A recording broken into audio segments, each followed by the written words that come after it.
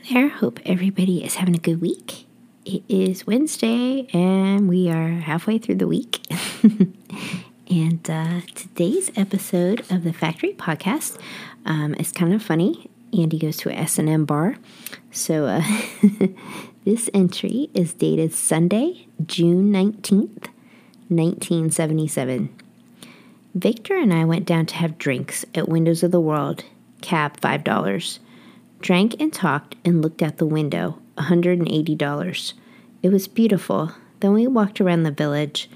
In the old days, you could go over there on a Sunday and nobody would be around, but now it's gay, gay, gay as far as the eye can see.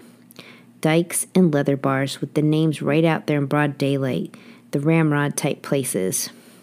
These leather guys, they get dressed up in leather and go to those bars, and it's all show business. They tie them up, and that takes an hour. They say some dirty words, and that takes another hour. They take out a whip, and then that takes another hour. It's a performance. And then every once in a while, you get a nut who takes it really seriously and does it for real and throws it all off. But it's just show business with most of them. Dropped Victor off, $5. Stayed home and watched TV. Thought about the whole Scorsese scene. They're riding high. They're really riding high. So, thank you so much. We will see you tomorrow.